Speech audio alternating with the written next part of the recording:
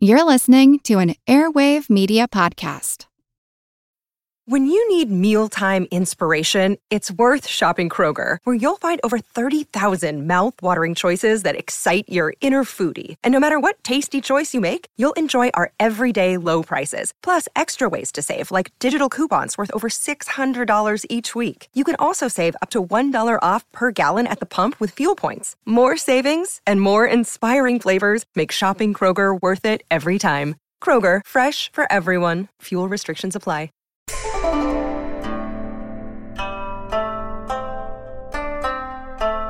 Hello, and welcome to the History of China. Episode 163, Filial Impiety. After a feverish 4-episode trek through the hinterlands of the Asian steppes north of the Gobi, we have at long last returned to the bosom of civilization, the Middle Kingdom. Yes, home sweet song. Before launching in, let me just say once again, for any who might not have listened to the announcement I recently put out, that any and all Patreon subscribers will be able to continue the adventures of Genghis Khan and the Mongols via bonus episodes I'll be releasing via that service. So for as little as $1 an episode of the normal feed, you will be able to join the Horde on its long ride of conquest across Eurasia. The blue sky still calls, and you know you want to. Anyways, today we rejoin the down but not out Southern Song dynasty under the reign of its second emperor, and the 11th Song emperor overall, Xiaozong, the Filial. When we'd last left off with young Xiaozong in 1165, he'd still been reeling from the abject failure of his surprise attack into the Jurchen-held territories of northern China, which had led to him at last accepting and ratifying the Treaty of 1164. This had somewhat improved relations between the two powerful empires, but with the Song still playing second fiddle to the Jin. Though such an outcome was clearly deeply frustrating and disappointing to the ever-revanchist Xiaozong, the fact that he would not launch any further campaigns against the Jin over the course of his 2.5-decade reign is notable. Though some, especially those classical historians and chroniclers who would later write while themselves subjugated by foreign domination, such as during the Yuan and Qing periods, though some of them have pointed out that this is a sign of failure as a ruler, many others recognize that, rather than a failure, it was a redirection of energies towards internal reforms and goals, things that could be more readily and less riskily accomplished than warmongering and expansionism. Historian Gongwei Ai writes that these classical historians' perspectives, living as they were under the yoke of foreign masters, caused them to, quote, so concentrate their attention on the issue of reconquest of the north, that they overlooked the outstanding contributions Xiaozong made to his empire's economic, military, and cultural strength, end quote. In so doing, he strengthened the foundations of his dynasty such that they would be able to weather the increasingly turbulent storms that would sweep across the east for a further 90 years. We'll start today off with a brief re-explanation and discussion of the concept of filial piety, and the role that it played, and largely continues to play, in Chinese and Confucian society. Known in Mandarin as xiao, the concept of filial piety, the duty and respect a son or daughter owes to their parents and elders, is one of the central tenets of traditional East Asian society. Sons and daughters are duty-bound to take care of, listen to, and abide by their parents in a way that even in 2019 is far more total and lifelong than it is in much of the Western world. This respect is not only limited to the living, but also to the dead, which is to say a family's ancestors. Coming up soon, as of the publication of this episode, is the national Chinese holiday that is all about filial piety, the Qingming Festival, also known as the Tomb Sweeping Festival. Just like it says there in the name, it's where families get together, travel en masse to their family's collective grave sites, and clean them up, then offer them food, prayers, and even gifts to the dearly departed. And while certainly many modern young Chinese people are significantly less bound by some of the more onerous obligations of Xiao, it's still a central and often overriding component of their personalities. I mean, good luck getting most Chinese people to do something that their family doesn't approve of, even if they might personally want to. And all that applies well into adulthood. There has always been, and does remain, a very genderized element to Xiao, as Confucianism is, let's face it, an innately sexist philosophy. Now, it's not going to be any kind of a great shock to anyone that a 2,500-year-old philosophy is going to tend to place men above women, and Confucianism is certainly no exception.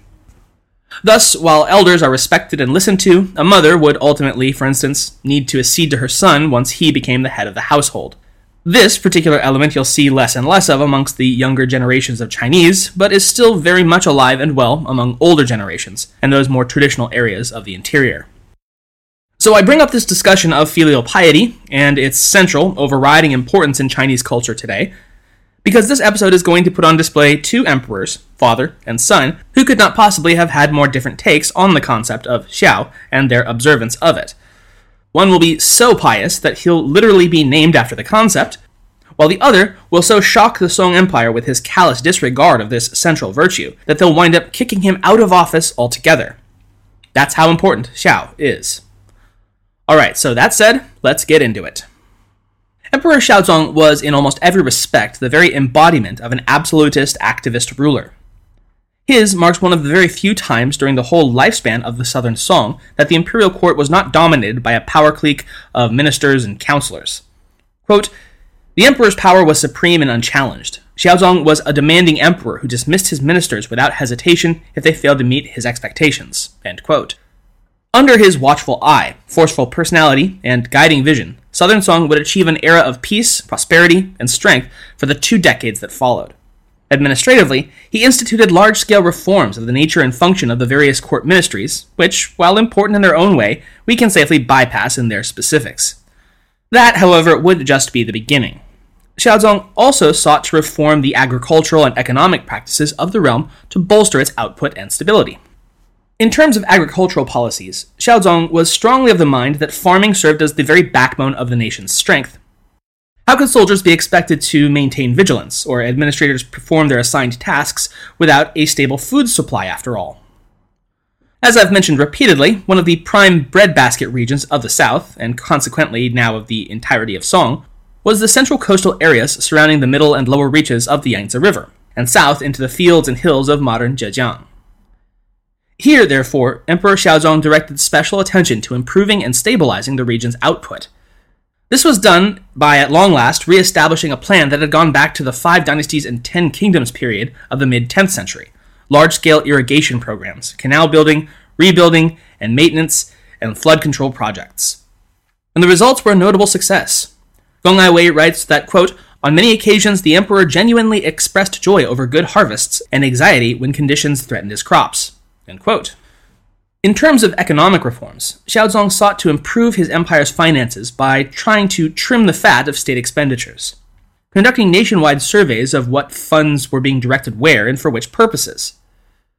This resulted in wide cuts to religious ceremonies budgets, reorganization and paring down of the officialdom, and even looked for any components of the military that might be reorganized or trimmed down to further economic efficiency.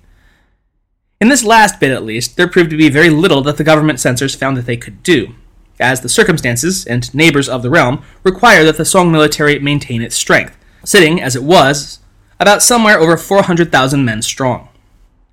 Even so, in the other 2 areas of official and ceremonial reform, large-scale cuts to the budget were enacted, actions that would win Xiaozong praise in the historical annals as one of his greatest virtues.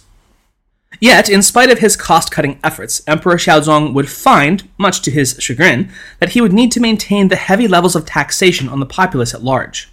Though Xiaozong frequently attested that he wished to ease the populace's burden by doing away with some of the more hated forms of taxation, the irregular, supplementary, and commercial taxes especially, his hands were ultimately tied by the needs of the military and defense spending. Apart from the actual soldiers, these defenses would include something that had not been a part of Song defensive strategy since the first conflict between the Song and Jin dynasties half a century before. It was the construction of large-scale defensive walls and works at strategic locations throughout the Southland, as well as the repair and reconstruction of many of the city walls that had been damaged or destroyed during the Jin invasions south of the Yangtze. Over the course of the late 1160s and into the 1170s, these products were conducted largely in secret and with care not to arouse the suspicion or hostility of the Jurchen on the other side of the border, as it was feared by the court that the northern regime might take exception to these constructions owing to the fact that the Treaty of 1123 had specifically stipulated that the Chinese could build no new defensive fortification structures. In any event, both the fact that the 40-year-old treaty had long been overridden by the subsequent agreements, as well as the fact that, as we'll discuss more later on, the Jurchen were paying less and less attention to their southern border rather than to their own domestic issues and a very strange set of occurrences occurring in the northwest. Thus, the Song defenses did not arouse any protest or action by the Jin border defenses. In terms of actual military manpower, it was imperative that troop numbers be not only maintained, but expanded. and preferably while minimizing increased costs while doing so. A rather ingenious solution was put forth and quickly adopted by the Pacifications Commissioner of Sichuan, a recent appointee named Yu Yunwen. Personally appointing a new command staff, he likewise went through the roles of the imperial troops and discharged many of those career soldiers deemed to be past their prime or otherwise unfit for duty. To replace them, Commissioner Yu didn't enlist new professional soldiers, but instead reorganized the local defense corps called the Yishi, or Loyalist Soldiers, a quasi-militia force with at least a passing resemblance of the old Baojia military system once implemented under the new policies of Wang Anshi way back in 1070. Like the older system, the Yishi militiamen were bound to defend their own localities, but Commissioner Yu was able to at least partially repurpose them to take on some of the responsibilities of border defense along the northwestern and western frontiers, while incurring far less of a cost than hiring actual soldiers, as well as being able to train them extensively in modern combat techniques during the winter months when they would not be busy by their farming and local responsibilities. In addition, the military command dragged out an ancient but time-tested way of reducing troop costs, the Twentian military agricultural colony system. Off and on again, all the way back to the Warring States period, 1500 years before, the Twentian system had soldiers live and work on their own fortified farming colonies, thus growing much of their own food each year and allowing them to be far more self-supporting. At least on paper. Because there was a reason that the Twentian system was only periodically dusted off and dragged out over the prior millennia and a half. Though it sounded like a great solution, in practice it was rather susceptible to mismanagement and grift by the local commanders, and ran at a loss as often as it actually saved on costs. Thus, even by 1165, the policy was being called off and abandoned in those border regions where it was not making financial sense to continue. Back in the capital, Emperor Xiaozong was no slouch himself in the military arts. Gong writes, quote, "He personally took part in 5 major military maneuvers. 3 of these were carried out during the Qiandao period in 1166, 1168, and 1170. On each occasion, he donned his armor and directed the maneuvers. It was a grand spectacle, and all participants were richly rewarded. The emperor also regularly practiced horsemanship and archery." End quote. His ambition to, it seemed, personally lead the grand attack against the Jin that would finally sweep the Jurchen barbarians away and reclaim all of the northern Chinese territories that his forebears had lost was both fanciful and raised more than a few eyebrows among his courtiers. This would finally come to a head in 1169 when, following an injury to his eye while practicing his archery, his chancellor finally told him that enough was enough. It was the emperor's job to lead, not to bleed. And Xiaozong's childlike fantasy of leading the charge to victory was far more likely to end with him face down in the battlefield, and with the realm as a whole thrown into chaos for it. This wouldn't be the only ways that his ministers restrained the more bellicose urges of their emperor. When he was pushing for a northward invasion in 1167, for instance, Xiaozong's chief military administrators told him that while, yes, of course, the ultimate goal was reconquest of the north, they required a preparatory period of at least 10 years before they deemed the Song forces capable of successfully mounting such a campaign. Xiaozong chafed under such restrictions, but in a fairly rare instance of him listening to his ministers rather than up and firing those who stood in his way, he would, if begrudgingly, finally accede to their demands that caution and waiting for the opportune time was the correct decision. This would hold until 1174, with the proclamation of a changing of the era from Qiandao, or the supernatural path, to Chunxi, meaning pure serenity. Thanks to the emperor's frugality and the relative peace across the realm, the Song population had come to enjoy by 1174 a comfortable and largely prosperous existence, in spite of the heavy tax burdens. The imperial treasuries overflowed with revenues, and the emperor had come into his own as the dominant force over the entire government, albeit with his father, the retired Emperor Gaozong, still watching and advising him from the wings. Given such political stability, and the fact that Xiaozong had largely purged his government of those ministerial elements that significantly differed from his own vision of absolutist power, the era of pure serenity would see the imperial throne of Xiaozong come to its apex of assertive and activist authority over Song policy. Even so, the lack of headway his government had made with the Jin regarding the improvement of their treaty conditions, and most especially the negotiations over return of the lands holding the old Song imperial tombs, frustrated him to no end. At one point, he refused to rise from his throne to receive the Jin ambassador, which was a stipulation of their peace treaty.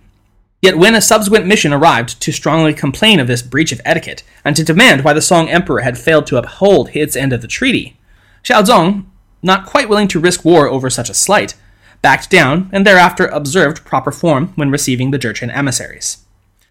Still, he is recorded as being more than a little salty over his empire's still inferior status, bitterly expressing his regret in 1176 that, quote, "The domestic laws of Song are far superior to those of Han and Tang. The only thing in which we lag behind is military achievement." End quote. His advisors sought to comfort him, telling him repeatedly over the remainder of his reign that, though indeed the Song was not of the same military caliber as the great dynastic orders of old, it was even greater, and would in time achieve its due greatness, but by a different path than sheer martial might. Like Confucius had taught a millennia ago, they said, the Song's absolute moral superiority and the total benevolence of its rulers would lead to its ultimate victory through the power of moral justice rather than by sword and bow. Another day is here, and you're ready for it. What to wear? Check. Breakfast, lunch, and dinner? Check. Planning for what's next and how to save for it? That's where Bank of America can help. For your financial to-dos, Bank of America has experts ready to help get you closer to your goals. Get started at one of our local financial centers or 24/7 in our mobile banking app. Find a location near you at bankofamerica.com/talktous. What would you like the power to do? Mobile banking requires downloading the app and is only available for select devices. Message and data rates may apply. Bank of America N.A., member FDIC. In spite of his personal disappointment at not getting to ride out all Theoden of Rohan's style against the Jin, the Song's extensive funding of its own defensive re-entrenchment, combined with the Jin's own internal and border distractions, resulted in the Song government gaining a significantly stronger position in negotiations with their Jurchen counterparts. Large-scale military exercises, such as those in 1177 and 1185, put on display the prowess of Song archery, horsemanship, and swordplay, richly rewarding those who won or put on a great display. In fact, breaking with the long-standing tradition of the gentleman scholar, university students and candidates for the Imperial Civil Service exams were now required to show aptitude in such martial disciplines, as well as their literary pursuits. By the 1180s, quote, "It was said that the Jin feared that the Song might one day launch an attack against them." End quote. Though Xiaozong would never see that goal realized in the course of his reign, the mere possibility and the burgeoning Song military muscle that seemed to back up such a threat did succeed in keeping the peace and checking any idea of further southward aggression by the Jin. One instance of Xiaozong's absolutist tendencies getting the better of him during his reign would occur in 1178 in a dispute with the wizened and venerable former imperial tutor Shi Hao, who after a retirement of some 13 years was recalled to the capital by the emperor's own request to serve on as his chief counselor. It was noted even at the time that this was a rather curious choice, given that both Xiaozong and Shi Hao were by this point infamous for their stubborn natures. The emperor was his way or the highway, and Shi Hao was famously upright and unyielding, and certainly not about to take any crap from one of his own former pupils. The incident in question arose following a protest-turned-riot that had broken out in early autumn as a result of a military impressment policy of young men across the capital city. In order to accomplish this widely unpopular order, the commandant of the Bureau of Military Affairs had rolled out the Palace Guard to round up the 6,000 conscript that his edict demanded. Some of the people apparently mutilated themselves to avoid the draft, and in large parts of the city, riots, theft, property destruction, and fighting with the Palace Guards was reported. In the aftermath, and following a great many arrests, 2 scapegoats were singled out for the disturbance, while the rest of the rioters were released shortly thereafter. One was a member of the Palace Guard, accused of violating his orders by exceeding authority and taking liberties with the civilians and their property. The other was a civilian who was accused of inciting the riot. Both faced the death penalty when they were found guilty of their charges. At this, Shi Hao was aghast. Yes, he argued, the convicted soldier deserved the death penalty. After all, military discipline must be upheld, and others must know the consequences of violating orders. But the civilian man was another issue entirely. The man had only been acting in self-defense against the immoral actions of the soldiers, Shi protested. And did not all men have the right to self-defense? Then Shi Hao took it one step further, and it would turn out a step too far. He went so far as to directly criticize the emperor himself for an error of judgment in trying to dilute responsibility for the military's actions by implicating the civil population into culpability. He drew on the ancient story of the downfall of the Qin dynasty. in which, shortly after the first emperor's death, 2 conscripted soldiers, Chen Shi and Wu Guang, instigated a rebellion against the throne when the law stipulated their execution for failing to report to their posts on time, even though the road had been washed out by floodwaters and was impassable. Though the rebellion was put down, it had spelled the beginning of the end for the Qin, because, Shi Hao argued, its incompetent emperor, Qin Shi, had allowed the military to ride roughshod over the civilian population. As you might well imagine, Xiaozong was not thrilled to be so criticized, and definitely not thrilled to be compared to the poster boy of imperial incompetence, Shi. Enraged, Xiaozong doubled down on his decision and had the civilian executed. This caused Shi Hao to tender his immediate resignation and retire to his home in Mingzhou, much to Xiaozong's regret. In spite of, and to be fair, in part because of, such absolutist tendencies, most of Xiaozong's subsequent decade of rule remained much the same. Prosperous, peaceful, and with the imperial treasuries overflowing with tax revenues. It would have been a nice time to live in southern Song China. But it doesn't really make for a compelling narrative flow. So, that now established, let me just go ahead and press the fast forward button real quick.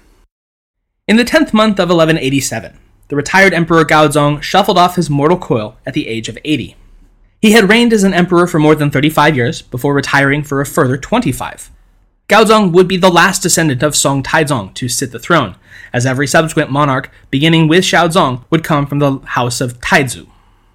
For some emperors, especially ones with an activist authoritarian bent like Xiaozong, one might think that his old man finally kicking the bucket would be a chance to finally step out of his shadow and into his own. You might think that, and in other times you might have even been right.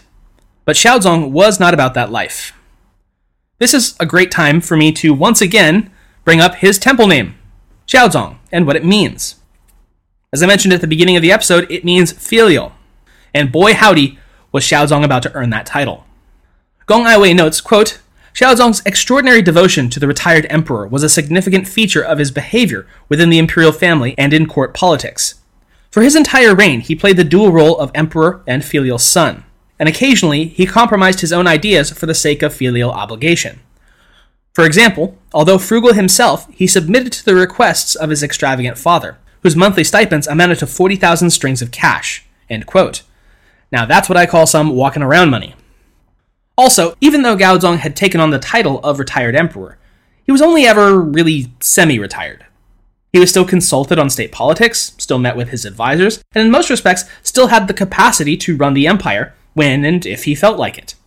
Otherwise he could, and often did, considering the cash burning a hole in his silk pockets, kick it on down to his adoptive son and let him do the legwork.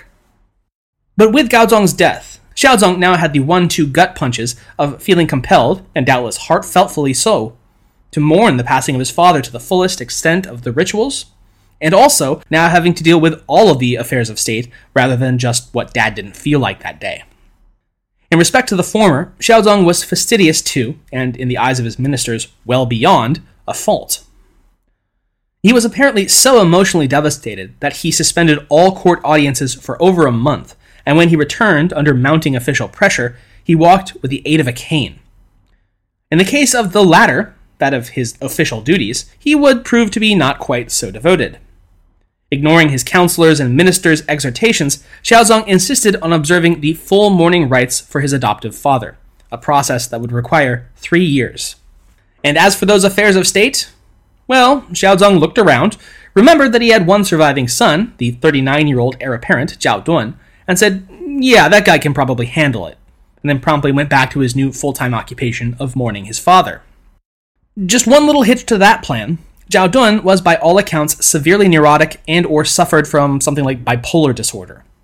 Xiaozong ordered that his son would now be the one with whom ministers would discuss pertinent state business, an honor that confused the officials, and so terrified Prince Dun that he outright refused to take up his assigned responsibilities. In truly autocratic fashion, however, Xiaozong simply refused his son's refusal. The emperor seemed to have made up his mind even before their first joint meeting, and when Zhao Dun managed to make it through without dropping stone dead or setting the palace on fire, Xiaozong deemed him ready to take up the reins of governance. In spite of protests of his officials, who doubtless had known for years that the crown prince was something less than stable, the emperor stated that he wasn't going to hear any further debate on the topic, nor of any topic of state for that matter. Prince Dun was at the helm now, take it up with him. I mean, unless he agrees that I should come back, in which case, no. That resounding no would quickly go from temporary to permanent. On February 18th, 1189, Xiaozong abdicated the throne in favor of his heir, who was seated as Emperor Guangzong. It was a double promotion for the prince, who in the same day had been first granted the title of Huang and then Huangdi. Thus, in later tellings, he remembered it as a day of Shuangchong Xiqing, or double celebration. In honor of such an auspicious occasion, the city of Yuzhou, an urban center in the far west, was renamed to the shortened version of that, Chongqing, which would eventually serve as the provisional capital of the Republic of China during the Second Sino-Japanese War, following the capture of Nanjing, and stands today as one of 4 centrally administered provincial-level cities in China alongside Beijing, Tianjin, and Shanghai. But we will cross that Marco Polo Bridge incident when we get there.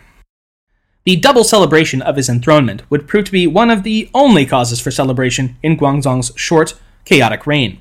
With his official abdication and retirement, Xiaozong Taihuang moved out of the imperial palace and into the nearby former residence of his father, the Chonghua Palace. There he would seclude himself for the remaining 5 years of his life. At first, Guangzong performed his role as chief executive with all the diligence and conscientiousness that had marked the best of his father's period of rule.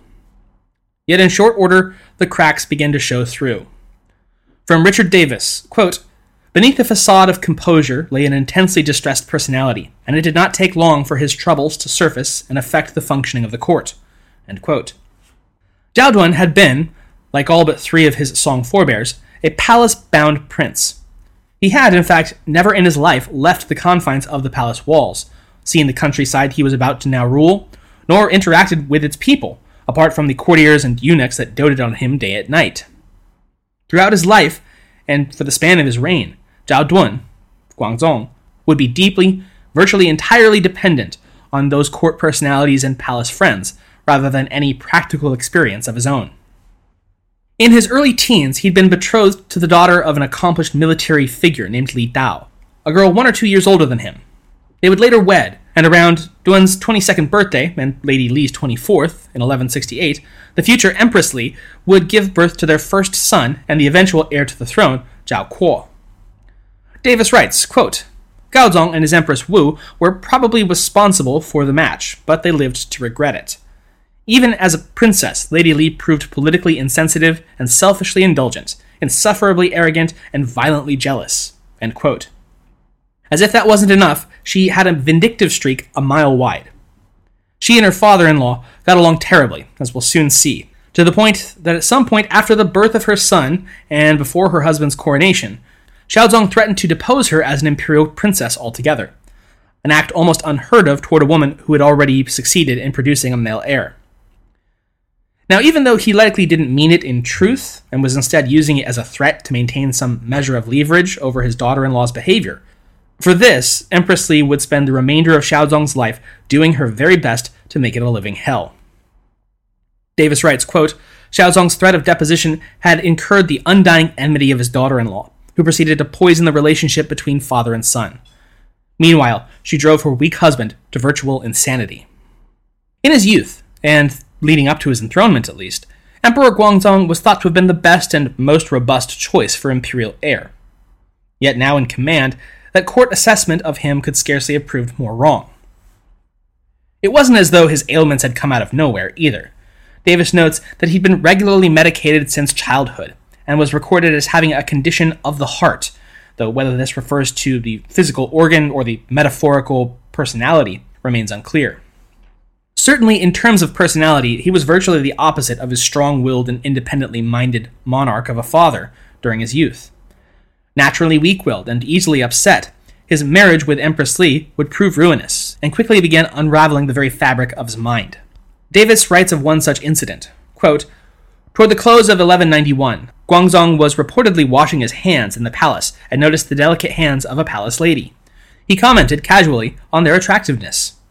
Presently, while sitting down to a meal, he opened a container of food and found the 2 hands inside, a reminder from his jealous wife that she would not tolerate infidelity."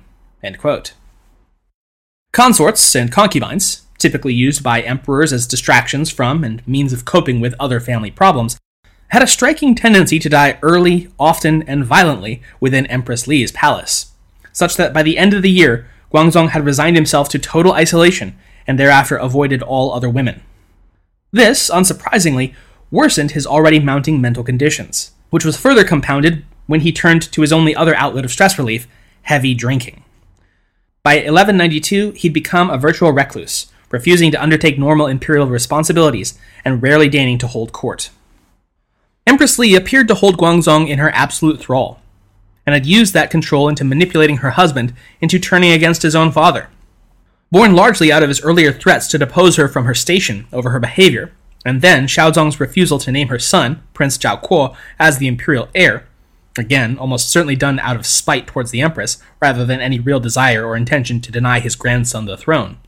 Still, it was a threat that the empress found unforgivable, and she, along with a likewise vengeful eunuch, palace friend of Guangzong, who had been earlier banished by the retired emperor, only to be recalled by his son, began poisoning the weak emperor's mind against his father. At the beginning of his reign, Guangzong had visited his father within his Chonghua palace 6 times per month.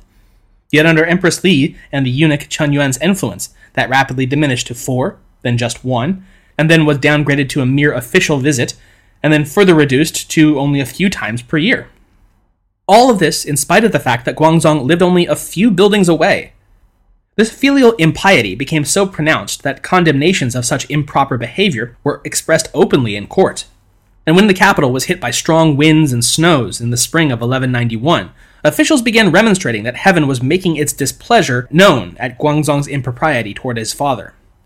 Imperial diarists recorded of an ascendancy of the yin over the yang, that of eunuchs and petty women over the imperial will, would prove disastrous for the realm and for the dynasty if not quickly restored to its proper balance.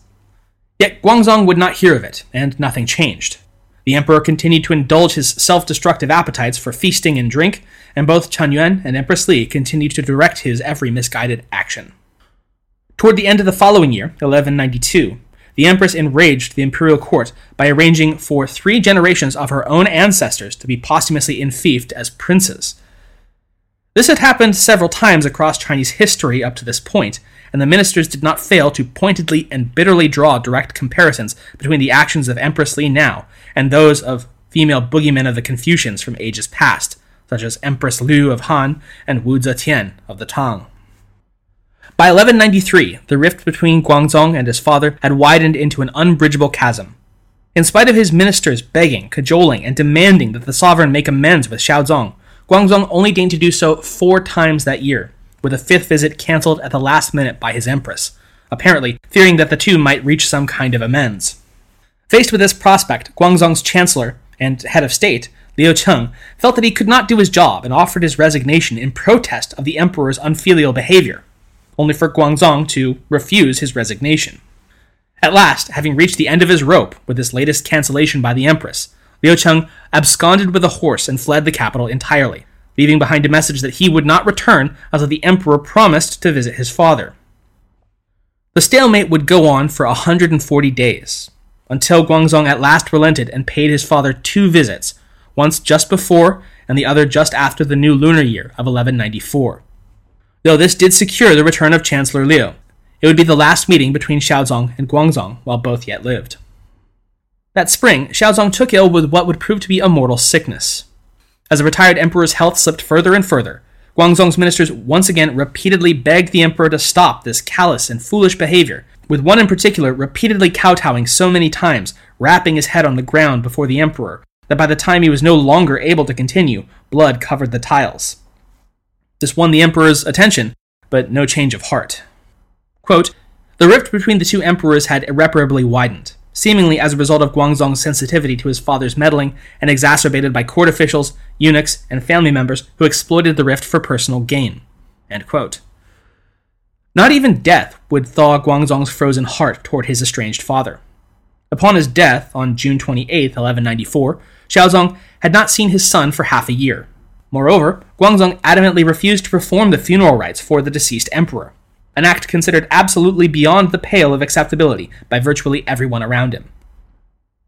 He remained, however, unmoved, and in the end it would fall to his son, Prince Zhao Ko, and Xiaozong's mother, the Empress Dowager Wu, to preside over the wake in the emperor's conspicuous and unforgivable absence. Davis writes, quote, "Previously, officials had hoped that Guangzong would somehow overcome the evil influences surrounding him and regain his senses. His shockingly unfilial response to his father's death proved that this hope was in vain. Court officials felt that Guangzong had gone completely insane and was unfit to govern. They began to seriously entertain the need for Guangzong to abdicate." End quote. This was, of course, a very tricky issue, and one that would have to be done very delicately and in great secrecy. Otherwise, everyone involved could well find their heads quickly impaled on spikes outside the palace gates. Deposing an emperor is no mean feat, even one that everyone agrees was as hopelessly far gone as Guangzong. Yet, at the very least, Xiaozong's death had at last removed his stubborn and spiteful refusal to accept his grandson, Zhao Ko, as the designated heir to the throne, meaning that when they overthrew him, if they could, there was far less possibility of opening up a dangerous power vacuum that could result in a civil war between rival claimants.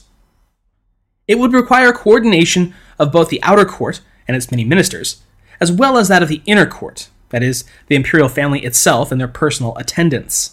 This was exceptionally difficult to pull off because, by design, the two courts were almost entirely cut off from one another.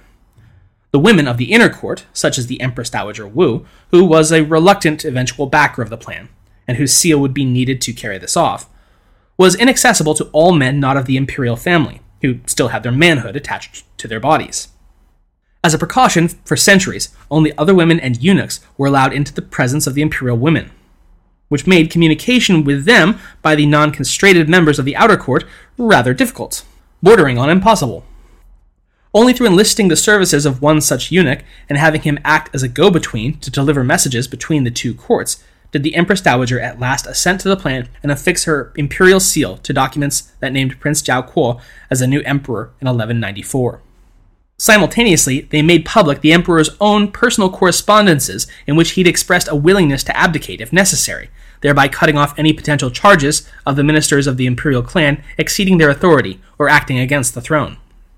With the entire apparatus of the imperial government arrayed against him in this matter, Guangzong found that he had no choice but to comply with the abdication order, and stepped down and retired. It was a fait accompli that had been carried out to perfection, a bloodless overthrow and replacement of a monarch that everyone agreed was completely intolerable. Davis writes, quote, "Court officials must have taken quiet delight at witnessing the end of a reign that, with all the tension and emotion it generated, proved the least productive in Song history. Even greater consolation derived from the retirement of Empress Li, whose crude antics had created endless embarrassment." End quote. It was a well-executed and well-deserved victory brought about by a near-flawless working together of two halves of the imperial government that most often worked in opposition to one another. But such harmony would prove short-lived. And so next time we will get to the reign of Guangzong's successor, Emperor Ningzong, as well as take a look at the lands and peoples on the borders of the Song to check in and see how those Jurchen and Tanguts are doing up north. Thanks for listening.